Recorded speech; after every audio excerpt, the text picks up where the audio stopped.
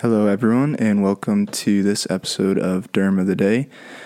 My name is Caden, I'm the host, and today we'll be talking about the structure of the skin, a little bit about different skin layers, and then epithelial cell junctions.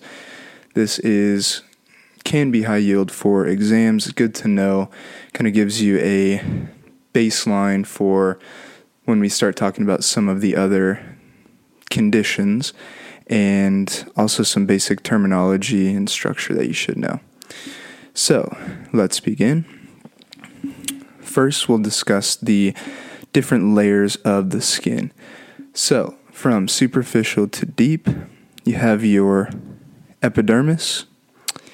Then underneath that, you have the dermis. Underneath that, you have what's called subcutaneous tissue, which is basically a layer of fat. So, in dermatology, one of the most important layers that you'll encounter most, and that a lot of the dermatologic conditions affect, is the epidermis. So, when I'm studying and when I envision the epidermis in my head, I like to go from deep to superficial just to keep things straight in my head. That's also the direction that the cells migrate from deep up to superficial as they age, kind of dry out, lose their nucleus, and become what we see as the skin. So, with that being said, the deepest layer of the skin is known as the stratum basale, or basal layer of the skin. Makes sense. Think of it like the basement, right? It's at the bottom, the deepest part of the skin.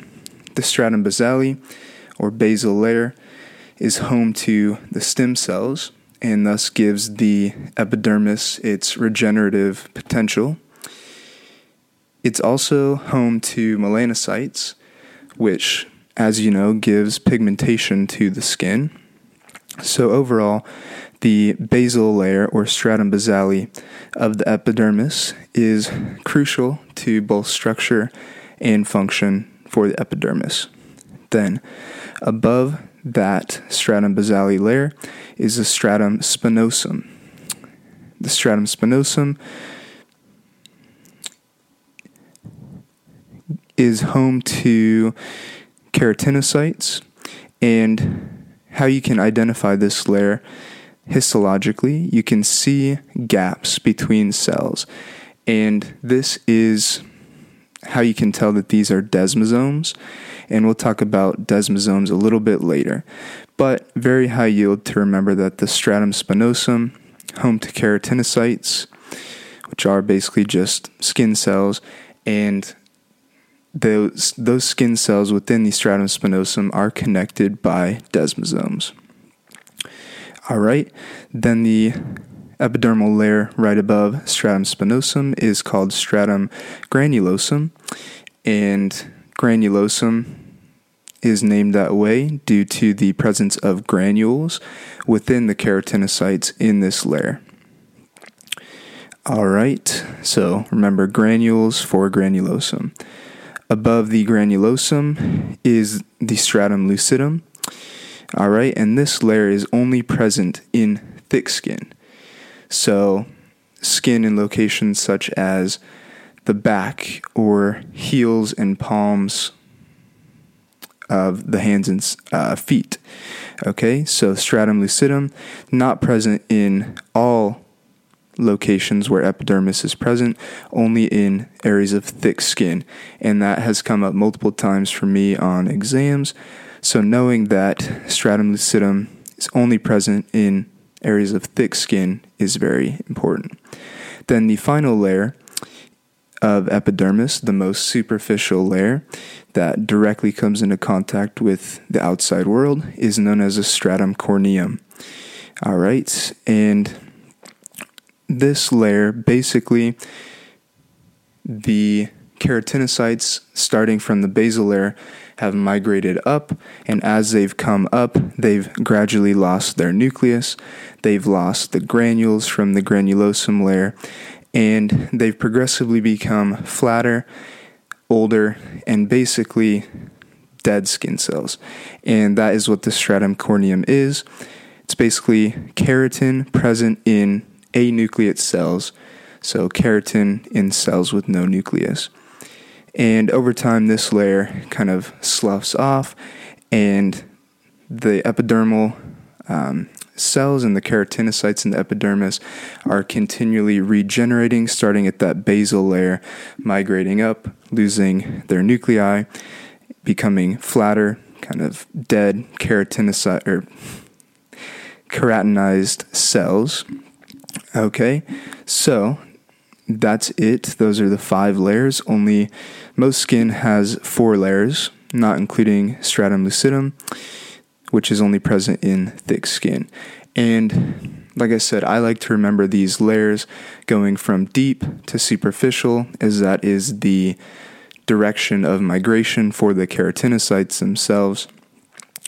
So a little, not necessarily mnemonic, but something that helps me remember is BSGLC, standing for basale or basal layer, spinosum, granulosum, lucidum, and corneum. So BSGLC. And that's kind of, when I think of the epidermis, I think of those letters in that order to remember the epidermal layers from deep to superficial. All right. So now we'll move on to covering some epithelial cell junctions. And basically these are important because they are what connect cells within epithelial layers. And if you remember, epithelial tissue is not just present in the skin, it can be present in various locations around the body, and depending on which location you're talking about, you can see different cell junctions here. So we'll cover all of them. We'll point out which ones are seen in the skin. Obviously, this is dermatology podcast, so we'll focus on that. But good to know all the epithelial cell junctions, high yield for the USMLE, for Comlex, and also good just to have a basic understanding of skin structure. Comes in handy when you're discussing multiple high yield dermatologic conditions. So first, you can have tight junctions, and what's important about tight junctions is that they are composed of claudin and occludin molecules. That's come up on several questions for me. So if you see a cell junction composed of claudin and occludin, that's going to be a tight junction. Okay? All right. And moving on to adherens junctions, the kind of buzzword molecule or protein to remember for an adherens junction is cadherens.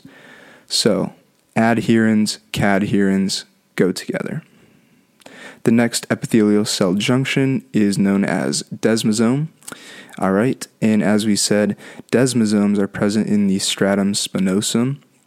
Desmosomes are composed of intermediate filaments, such as desmogliin, and these are important.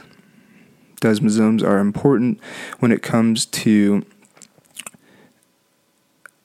pemphigus vulgaris, and kind of the one you want to contrast desmosomes with is hemidesmosomes. Hemidesmosomes are composed of integrins, and hemidesmosomes are what connect the basement membrane to the epidermal cells at the basal layer.